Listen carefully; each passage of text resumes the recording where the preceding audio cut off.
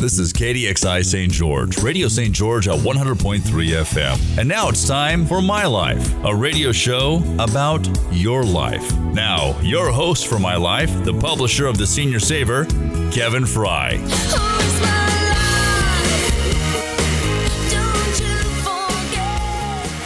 Okay, man, we just made it. Okay, I try to get this show out there on some podcast platforms as well as Facebook Live, and then we go out live on the air too. So, a little program we call My Life, and I got a special guest in the studio today. His name is Brent Dean, and Brent and I have known each other for a little while. We've been around town. We've done our thing. A couple of single guys out there trying to make our way in the world. So I'll give you a little history about how I met Brent. All right. So I go to karaoke. I used to do karaoke shows in San Diego. This show used to be called Karaoke Brothers. I had a friend of mine, Tyler, used to do the show with me. But anyway, so I walked into Wingnuts one night. Will Miller's a friend of mine who owns Wingnuts, and I walked in there, and there's this guy sitting there. I said, "Who is that barfly over there?" He's always over there, and he's, hanging out and doing his thing. I thought, that guy's like a fall down drunk or something. He's got to be. So I'm going to go say hi to that guy. So I go over there and talk to him. Find out he doesn't even drink. He just seems like he's drunk all the time. He's just a happy guy. What do you say, Brent? Well, yeah, when you're slurring all your words and you're kind of clumsy, I guess that's a natural mistake that people might make.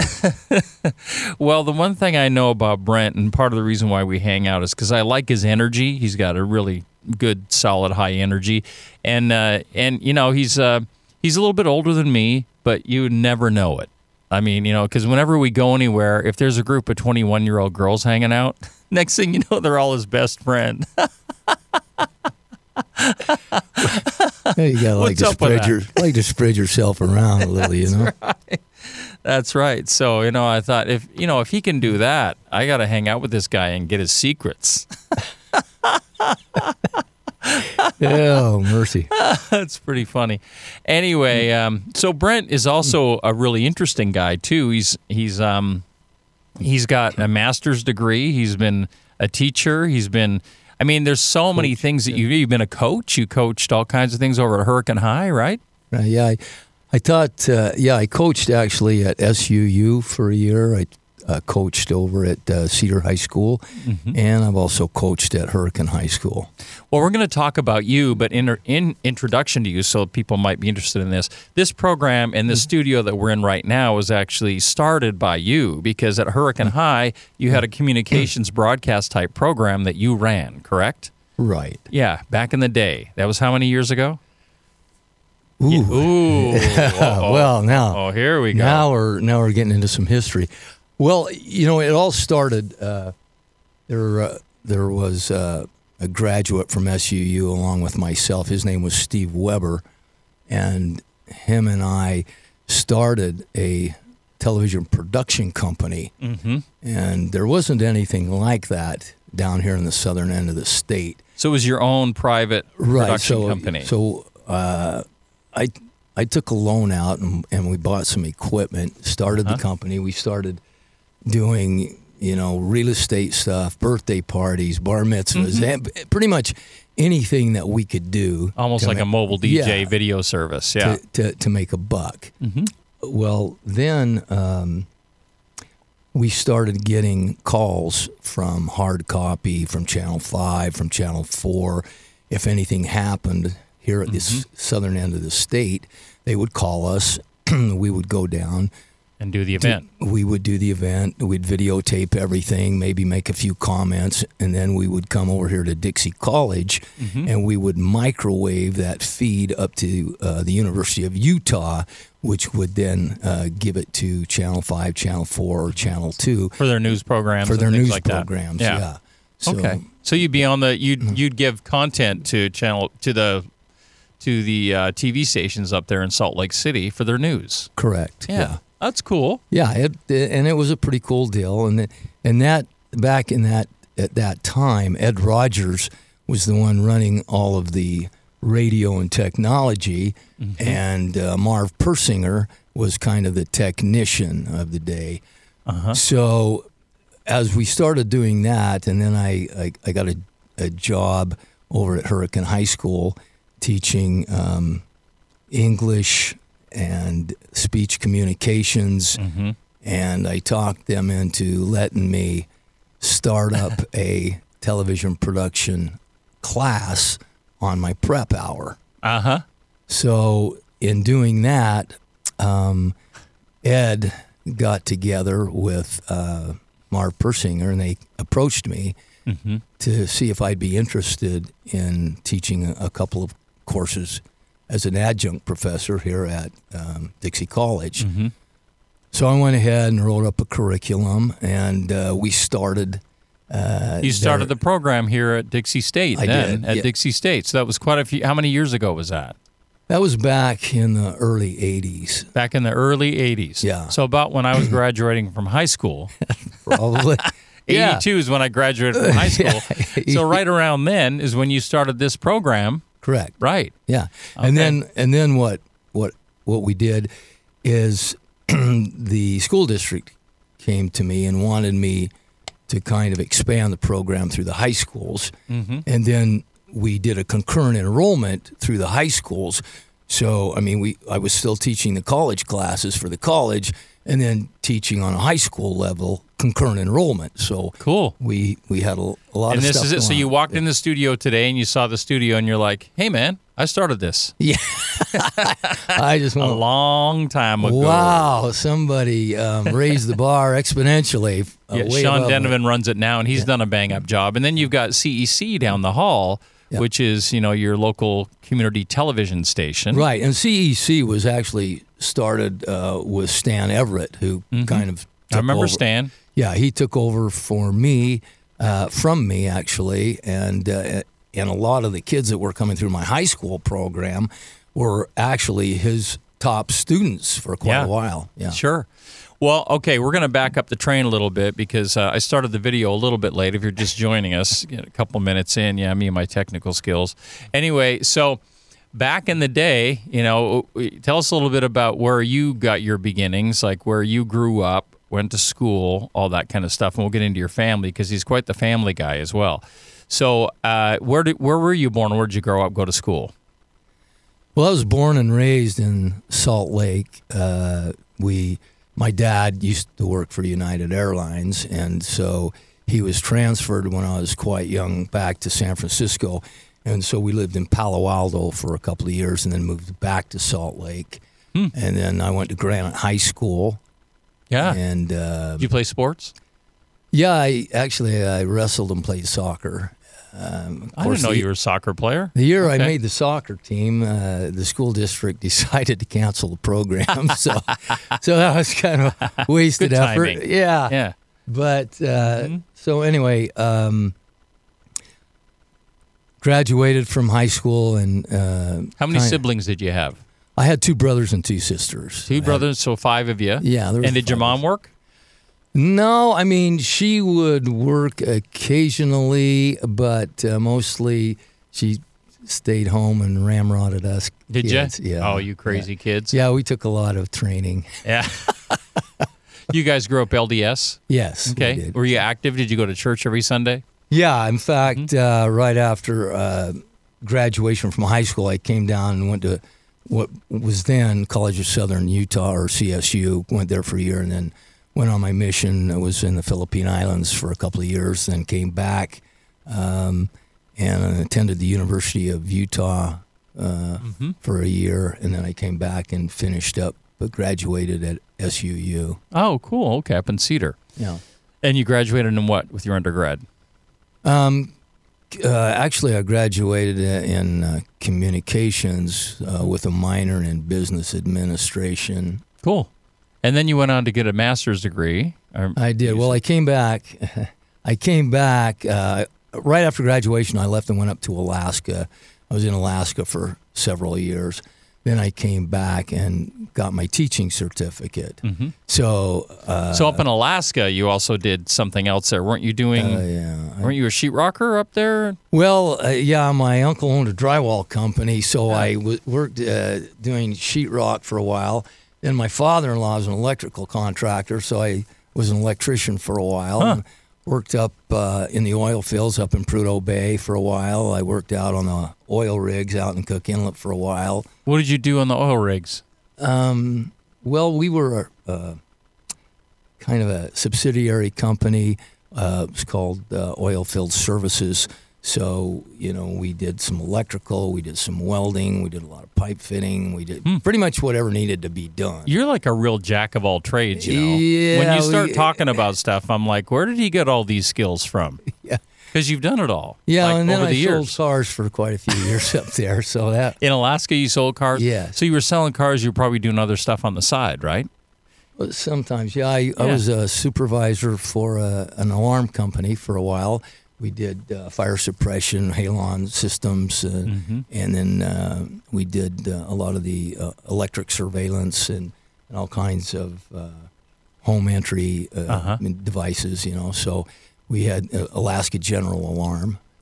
I was so in addition to working on oil rigs and being a sheetrocker, you also did some other stuff. Yeah, I like did alarms. Did a lot of stuff. Learned how to mush a dog team. Learned how to cross country ski. Is that right? Yeah, I was on about 4 different basketball leagues. You were on the volunteer fire department, were you? No, that's the one thing that escaped me. Yeah, That's too bad. You put it on the calendar. yeah. That's too bad. Yeah, you've done a lot of things, and then somewhere along the way, you got married. Yeah. Right? You got married, and then you didn't waste any time, right? No, we got busy. I figured You if I'm got going to be busy married, right I might as away. well have some results, And you had 9 results. 9 kids, yes. Yeah. I have 8 girls and 1 boy. 8 girls and 1 boy. And I thought I had it rough with 4 girls and no boys. Yeah. It's like 8 girls and 1 boy. Yeah. And then, eventually at some point with all those kids, you came to Utah, back to Utah, Yeah. and you got a master's degree, as I understand. Yes. What was your master's in?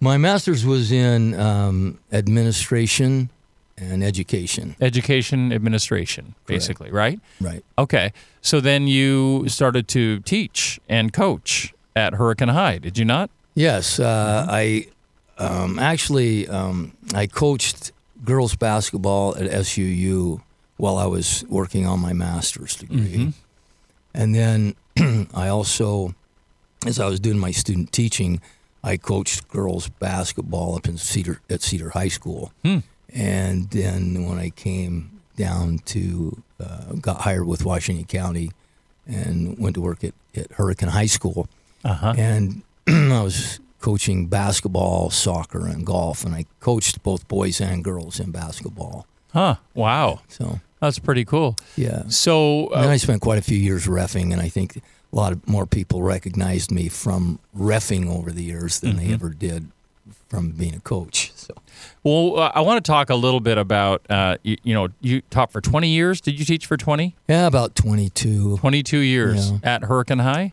Yeah, The whole time. I took a leave of absence halfway through and went back up to Alaska and worked as a technology coordinator for the Anchorage School District.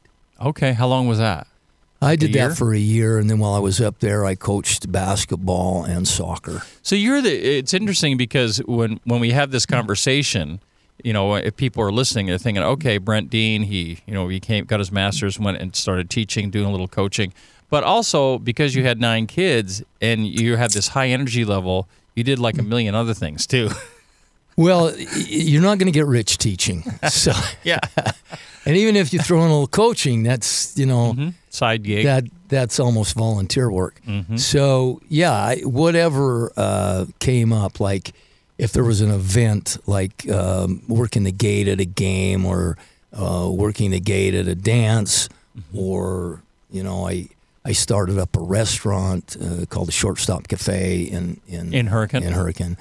To make a little money on the side. So, basically anything that came along where I could make a buck, I'm like, yeah, I'll do that. Yeah. What are some other things you did? Because I know there was other things you did along the way as well. Well, I did a lot of video work. I did some. We talked training. about that a little bit. Yeah. So so I did quite a bit of videography on the side. I was a photographer for a while. In fact, I ran the photography lab at SUU for a year. So that was kind of fun. Back then, it was a little different then because the black and white was okay. That was pretty easy. But to do color, we had to do that totally in the dark. Because you shot on film. Yeah, we shot on film back then. So what we would do is we would have all of our developers lined up in a warm bath because they had to be warmed up to like a certain temperature. I think it was 78 or 79 degrees. So we had them in a warm bath. Well, then we had to kind of memorize the order in which you put the developers. Because if you mixed up the hardeners and the developers, you got some strange results, which happened a few times. Is that right? Yeah. So you have to be extremely careful, especially if you had some real delicate photos you wanted to not mess up, huh? Yeah. Yeah. That's great. You've done so many things. Usually when I talk to you, I'm surprised because you'll be like, oh, yeah, I've done that before. I've done this before. Yeah. And what you've been doing lately is up in Panguitch, where you've got some family up there in Panguitch, Utah. You built some cabins. You're going to build a total of 10. You've got 5 built so far. And so you've got that on some acreage up there. Your family owns some land up there. Yeah, we have 65 acres up there right on the edge of town. And so we're like 20 miles to Bryce Canyon, or in the other direction, 20 miles up to Panguitch Lake, which then you can go over to Bryan Head or Cedar Breaks. And so it's a really nice area. And the plan was to put in 10 cabins and 6 RV spots, and then a nice big large gazebo where people could have a little community area. Yeah, because I mean, let's face it. One thing about Utah is the number one priority is family. So people to have like family reunions, weddings, those kinds of things. We have like the big event building where everybody can gather, and then people could break off, go into their own cabins. And the original plan was, we're a big, large family, and so we like to get together from time to time. And I wanted a place where we could get together, and it wasn't, we could be big and loud and obnoxious and not bother anybody. We like to shoot guns, drive 4-wheelers, ride the horses, all at that. the same time if possible. Yeah. So, here's a place where we can do that. And then I got a cabin for each one of the kids and one for myself. And then when we're not using them, we'll go ahead and rent them out. So you're going to build 10 cabins. This is an interesting thought process you went through. But so you had this land up there. You're like, I'm going to do something with this land. You said, I got an idea. I've got 9 kids. I'll build 9 cabins plus one for me. Yeah. Is that basically what your thought process was? That's exactly it. Yeah. And then in addition to that, you're going to Airbnb them up there. So, I mean, if you're interested in a cabin up there in Panguitch, right. Brent's got 5 ready to go right now. And it's they're being rented out right now as we speak. So those 5 are ready, and we'll start the other 5 in March and hopefully have those done by the end of spring so that they'll be ready to go for summer. But the 6 RV spots and 5 cabins, they're ready to go. That's pretty cool.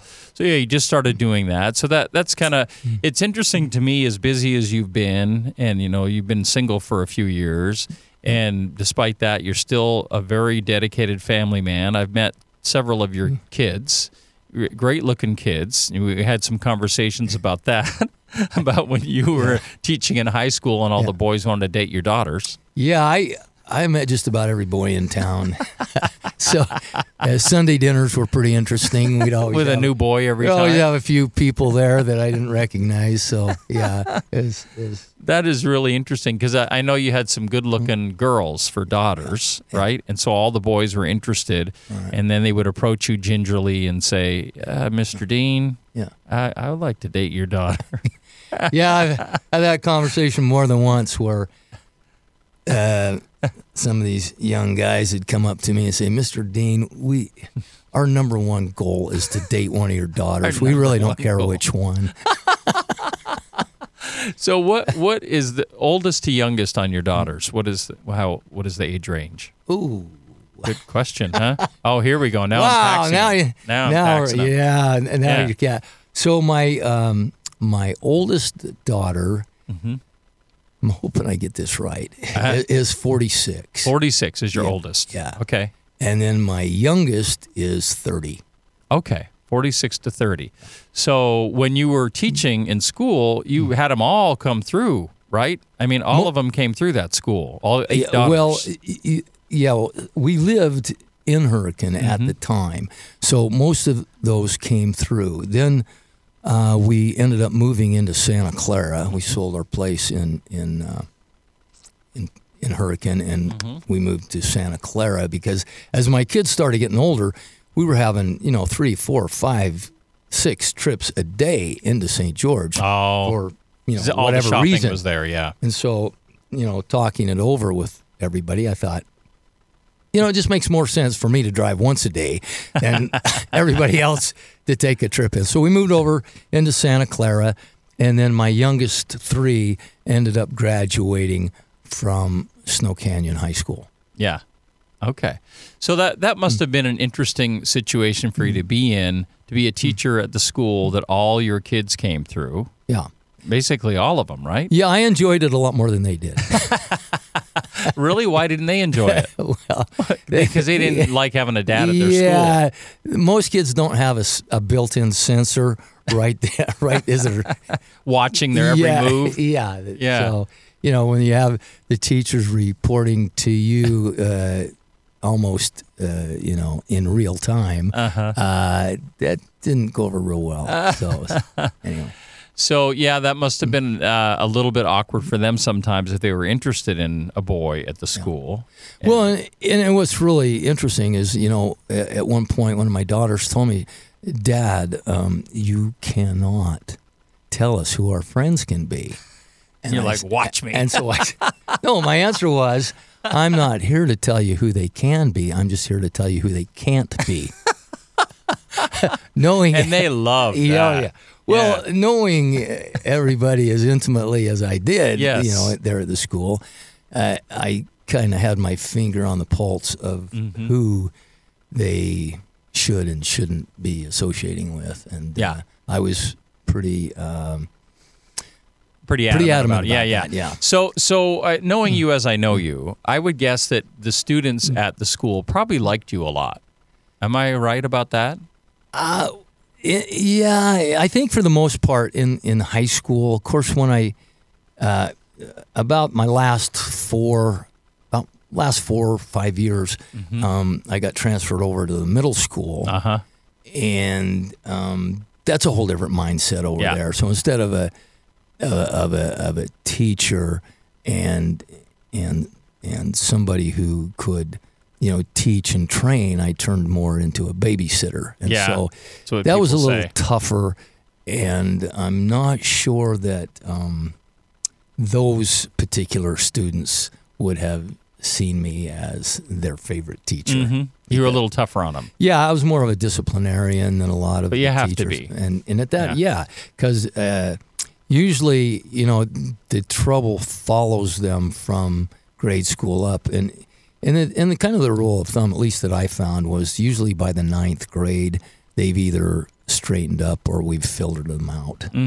So yeah, boy, I remember those days. That was, I wouldn't want to be my teacher when I was 13, 14 years old. That was not good. Anyway, okay, so you enjoyed being a teacher, though. Did you like it? Oh yeah, well.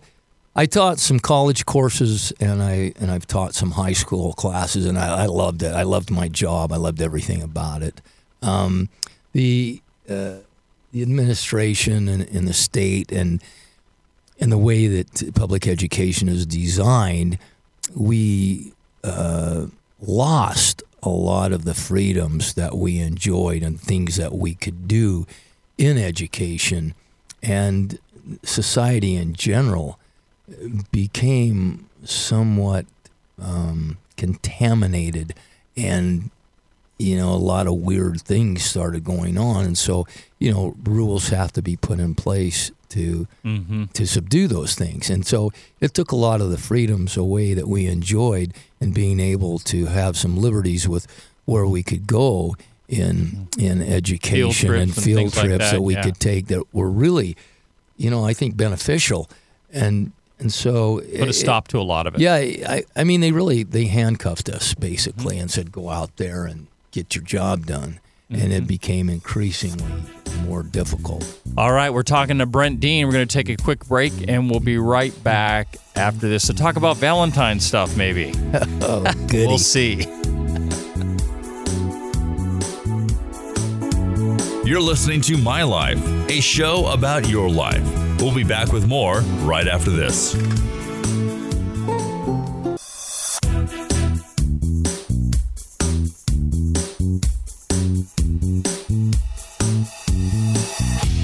We welcome you back to My Life, a radio show about your life. And now your host, from the Senior Saver, Kevin Fry.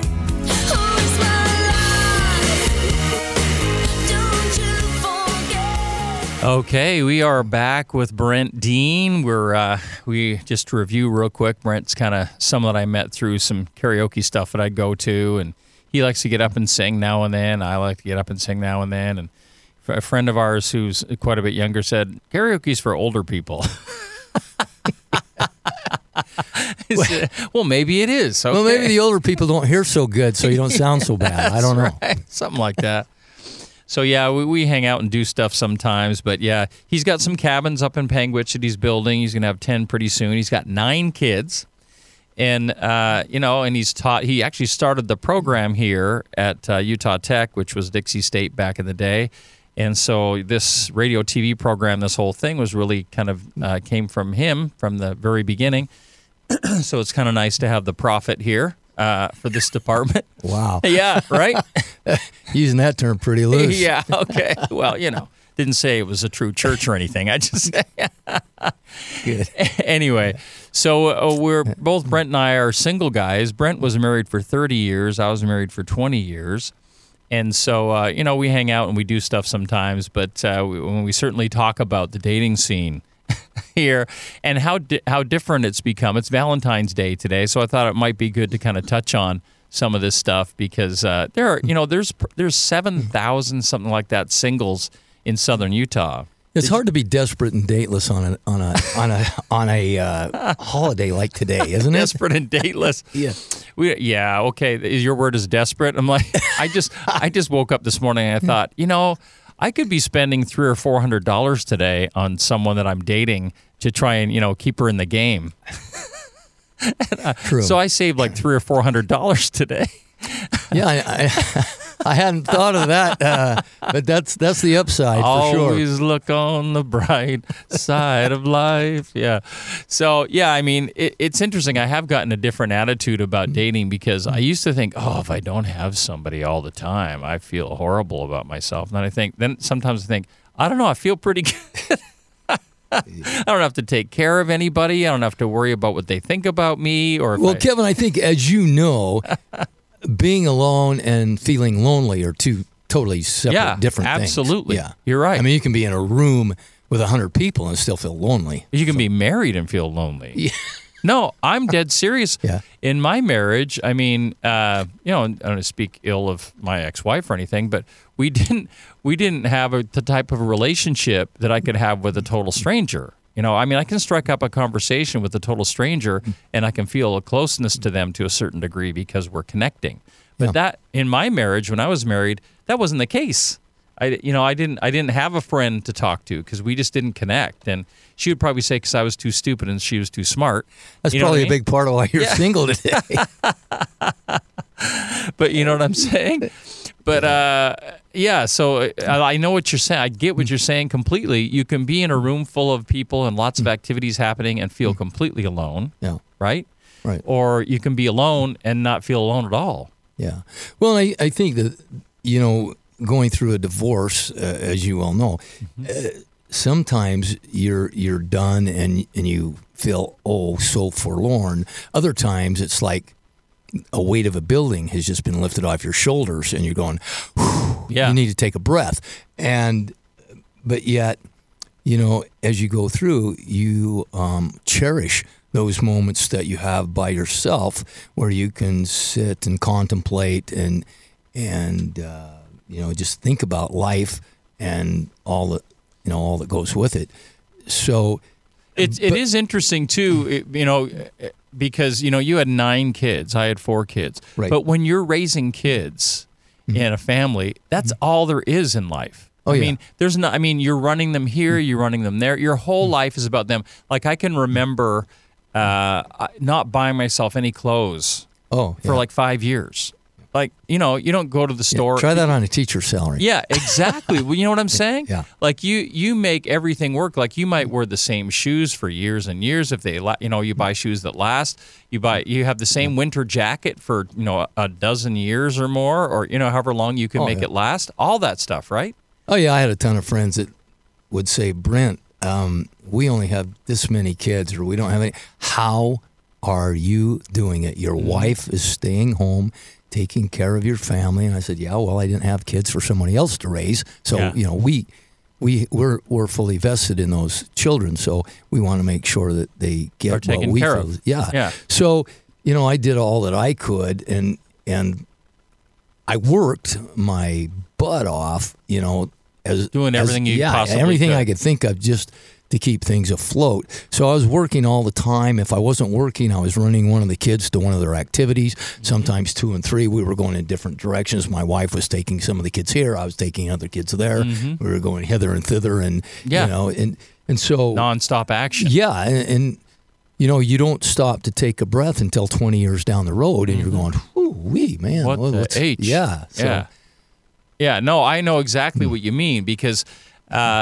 I've been single quite a few years, and you've been single, I think, a little bit longer than me, but about the same time period, I think we've been single. So it's been very, having had the family experience with 4 kids, which was wonderful. I love my kids, and I know you love your kids too. But man, it can really suck the life out of you.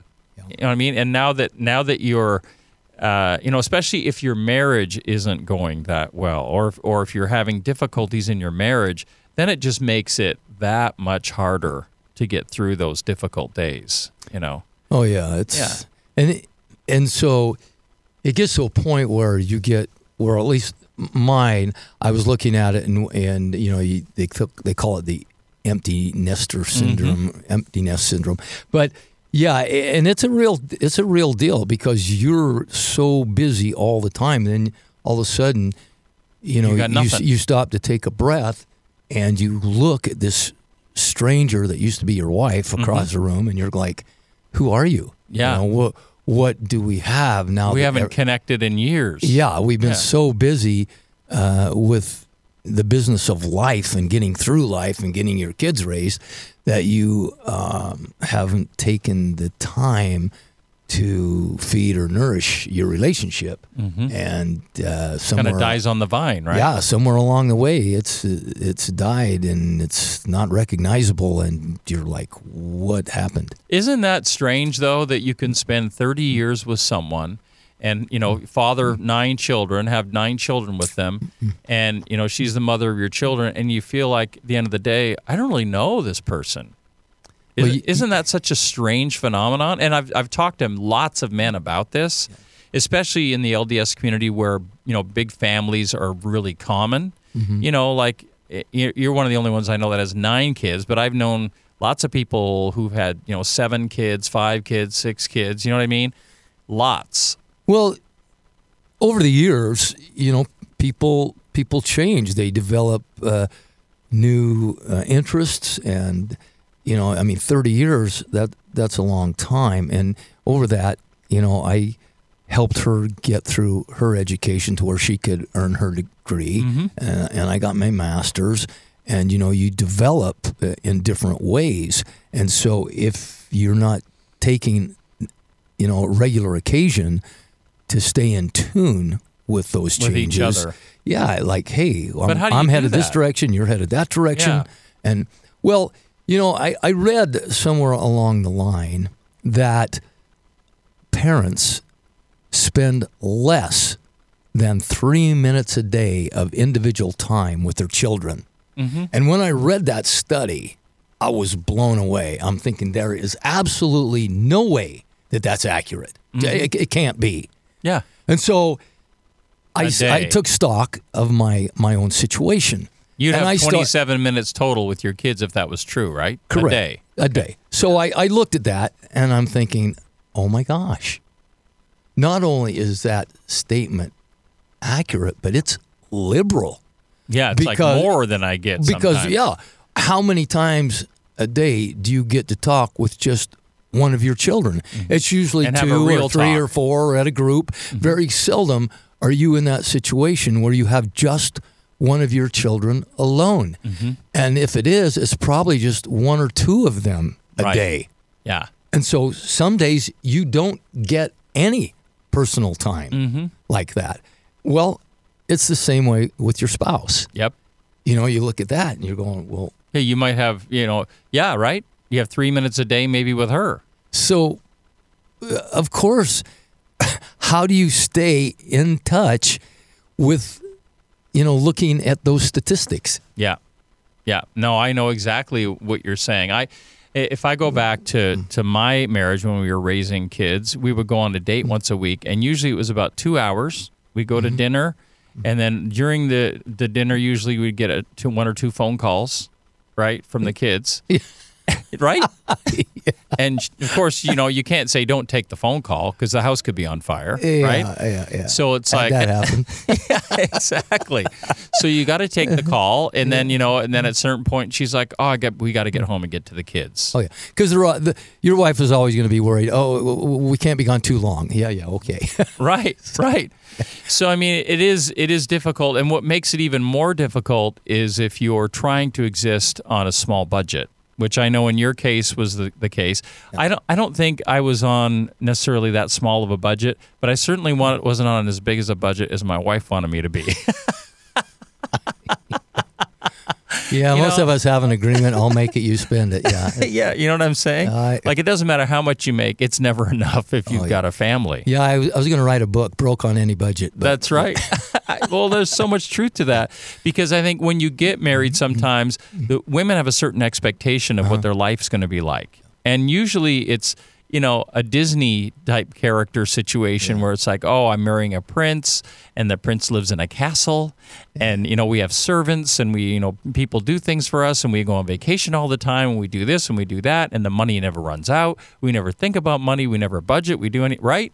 Well, Kevin, I think what it is we're all 30 days from bankruptcy on different levels. That's true. Because no matter how much you make, you've upped your grade of living to match your income. Always. So we're always, no matter who we are, that's where we're at, 30 days away from bankruptcy. And we hope that we run out a month before we run out of money. Yes. And so, it's quite a conundrum. It's an intense way to live, isn't it? Oh. But whether you're, and it's interesting to me because if you're single and you have never been married and you have no kids, you do the exact same thing. Most of the time. Oh. Most people, if they make a lot of money, let's say they've never been married because they want to dedicate themselves to their career and they're making $250,000 a year or $500,000 a year, usually they spend it. Oh, you got a sports car, a boat, a motorcycle, a cabin up in some ski area. So, we just keep spending until there's nothing left to spend. That's right. And society has gotten us into that mode where you're not American if you're not in debt. Yeah. It's That's crazy. true. But banks have done a good job of that. They have money to lend, and that you don't really think about this about banks, but their whole job is to lend money. Oh, I mean, they don't make any money until they lend money, and so if you have $100,000 in the bank, they're going to lend that money out 9 times. They want you to be in debt. Yeah. America is built on debt. Well, and very seldom does corporate America or anybody else do anything for the common good. They do it for their bottom line. And it's just like the health industry, okay? And this is something I've become extremely passionate about over the last few years is your health. And there's a program on Netflix called Ask Your Doctor.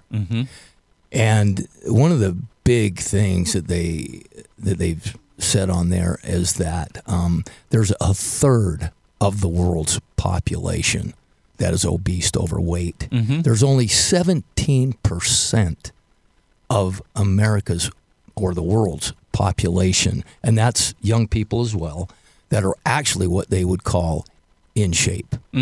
Okay, so that are fit. Yeah, they blame it on society because they said we've created an atmosphere of gluttony. Yes, of gluttonous, but also we're in areas where there are no places for our kids to grow up doing things outside and play. Correct. So to develop. The other thing is it's all around fast food. There is no quality food on the market simply because you have to travel too far or spend too much money to get fresh fruit and vegetables. So they can everything. They put preservatives in it. We're eating preservative pie every day. And if you have a big family, you can't really afford to buy organic food. So a lot of times what you're buying is processed foods. Right. And that's why everybody's overweight. And processed food, the processed meats that you have more carcinogenics in it than a pack of cigarettes. Well, think about that. You're like, what? Killing yourself. Yeah. So all of the processed foods that you have certain amounts of poison. Think of your body as a vessel, like a glass. And all the toxins that we put in it is like filling your glass with water. Well, that vessel, your body, is designed to hold a certain amount of those toxins and deal with it okay. But once you start overflooding it, where does that go? Yeah. Well, it goes into things like leaky gut syndrome, leaky brain syndrome, and we start developing problems. And, we're unhealthy. Our children are unhealthy. And we're like, wow, what's going on? Why can't we get better? Well, because you got to start eating better. You got to start exercising. Trade your TV remote for a gym pass and then start eating healthy. Good point. All right. Well, we got about 8 minutes left, so I want to touch on this being the older single guy. Oh, right.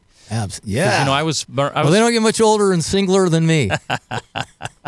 I was 44, 45-ish when I went through my divorce, and all of a sudden, going from being a full-time father, taking care of family, and all of a sudden, I'm in an apartment by myself, or I'm in a place by myself. Yeah. You know what I mean? It's the weirdest, strangest feeling I've ever had. It must have been very unusual for you. Yeah. Well, I spent most of my adult life taking care of everybody else. Right. I was last on the list for everything. And like you, I gave up a lot. I sacrificed a lot of the things. Like when I was in Alaska, I sacrificed hunting trips, fishing trips, all hanging out with a lot of the different guys.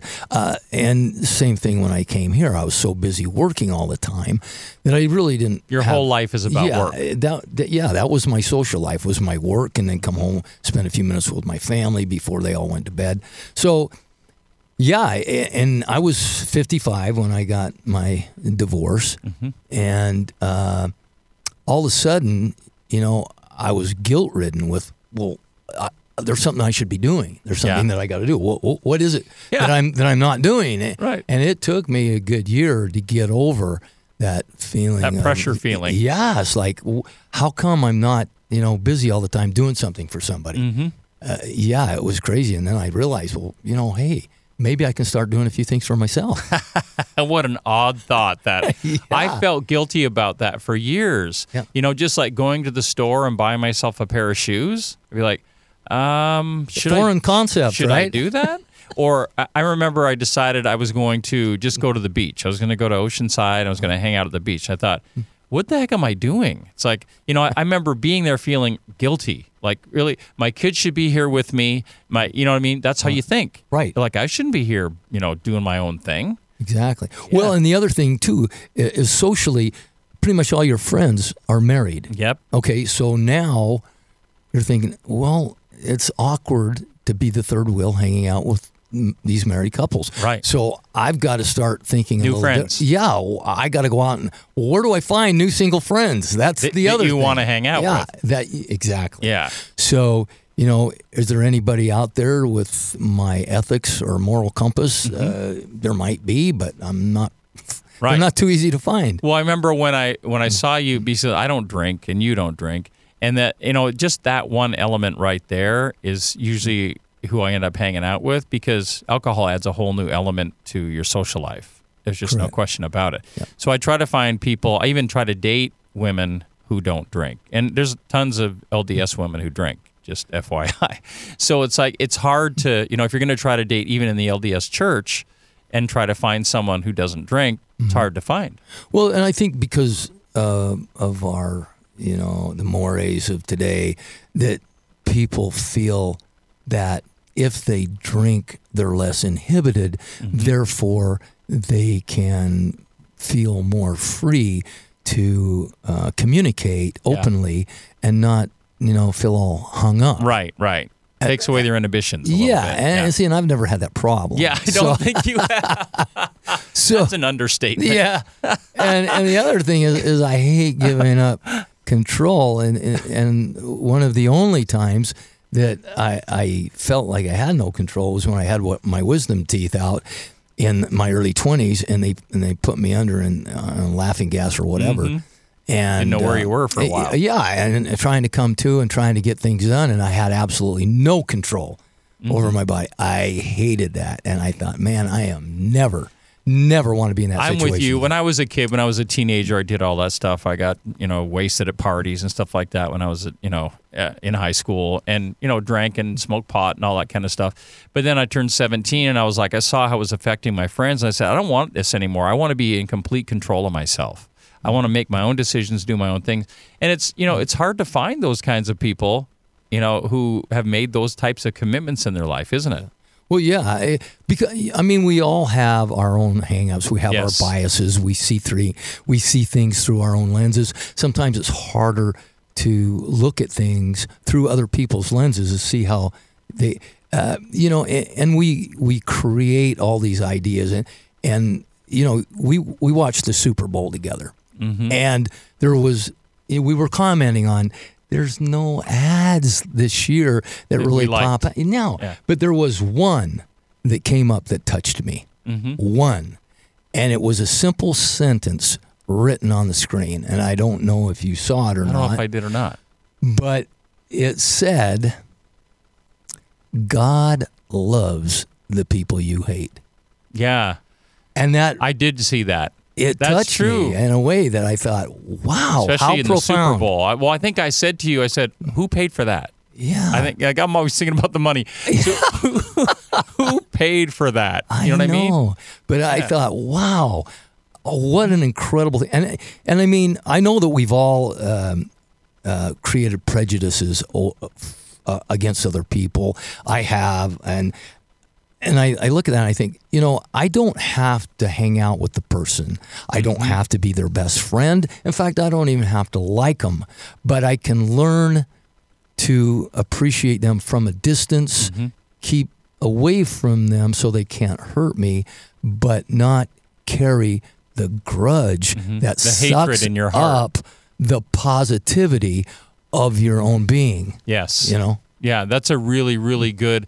I've had, some in my life, I've had some people that I just really don't want anything to do with. Correct. You know what I mean? Because they steal your energy, they steal your thunder, they steal your aura. Or they hurt you in ways that you can't let go of. It's hard. Yeah, it's hard. I always say, like, if Hitler killed your family, you wouldn't want to have lunch with him. You know what I mean? Do you know what I mean? Yeah. And it's kind of like that. But that's a really good words of wisdom, I think, because we run into those types of situations all the time, and how do you manage it, right? Yeah. Well, and the other thing is we put out this aura, I believe, and one of the greatest pieces of advice that I took from one of these self-motivation books was surround yourself with successful people, or people that you want to emulate, you want to become like. And so I've always looked at life kind of from a positive aspect on how can I benefit from this, what's good about it. And I think it's done well for me. I've been able to meet a lot of people. I've had a lot of people come up to me and get to know me simply because I guess I put out an aura that, certain energy, I'm not going to be your enemy. I'm not going to judge you. I'm not going to try to cause any conflict. You know, just come around and be part of what's going on. Yeah. No, I've noticed that about you, and I've had those kinds of commitments in my life too, is trying to surround myself with people that, I want to emulate certain aspects of who they are, and we already brought up a few of them, but I totally agree with you on that. Our guest today has been Brent Dean. We've just got a few seconds left, but this has been a lot of fun for me. Brent, have you had fun? Yeah, it's been great. A little surprising. Didn't think you'd actually want to do this, did you? Well, I was surprised when I was asked, but I figured if you were going to ask me, you could have ordered a little better weather for me to travel in. We'll see you next time. Thanks, Brent. All right. You've been listening to My Life, a radio show about your life with your host, Kevin Fry. If you'd like to share the story of your life, contact Kevin at kfry@myseniorsaver.com. Until next time, this has been My Life.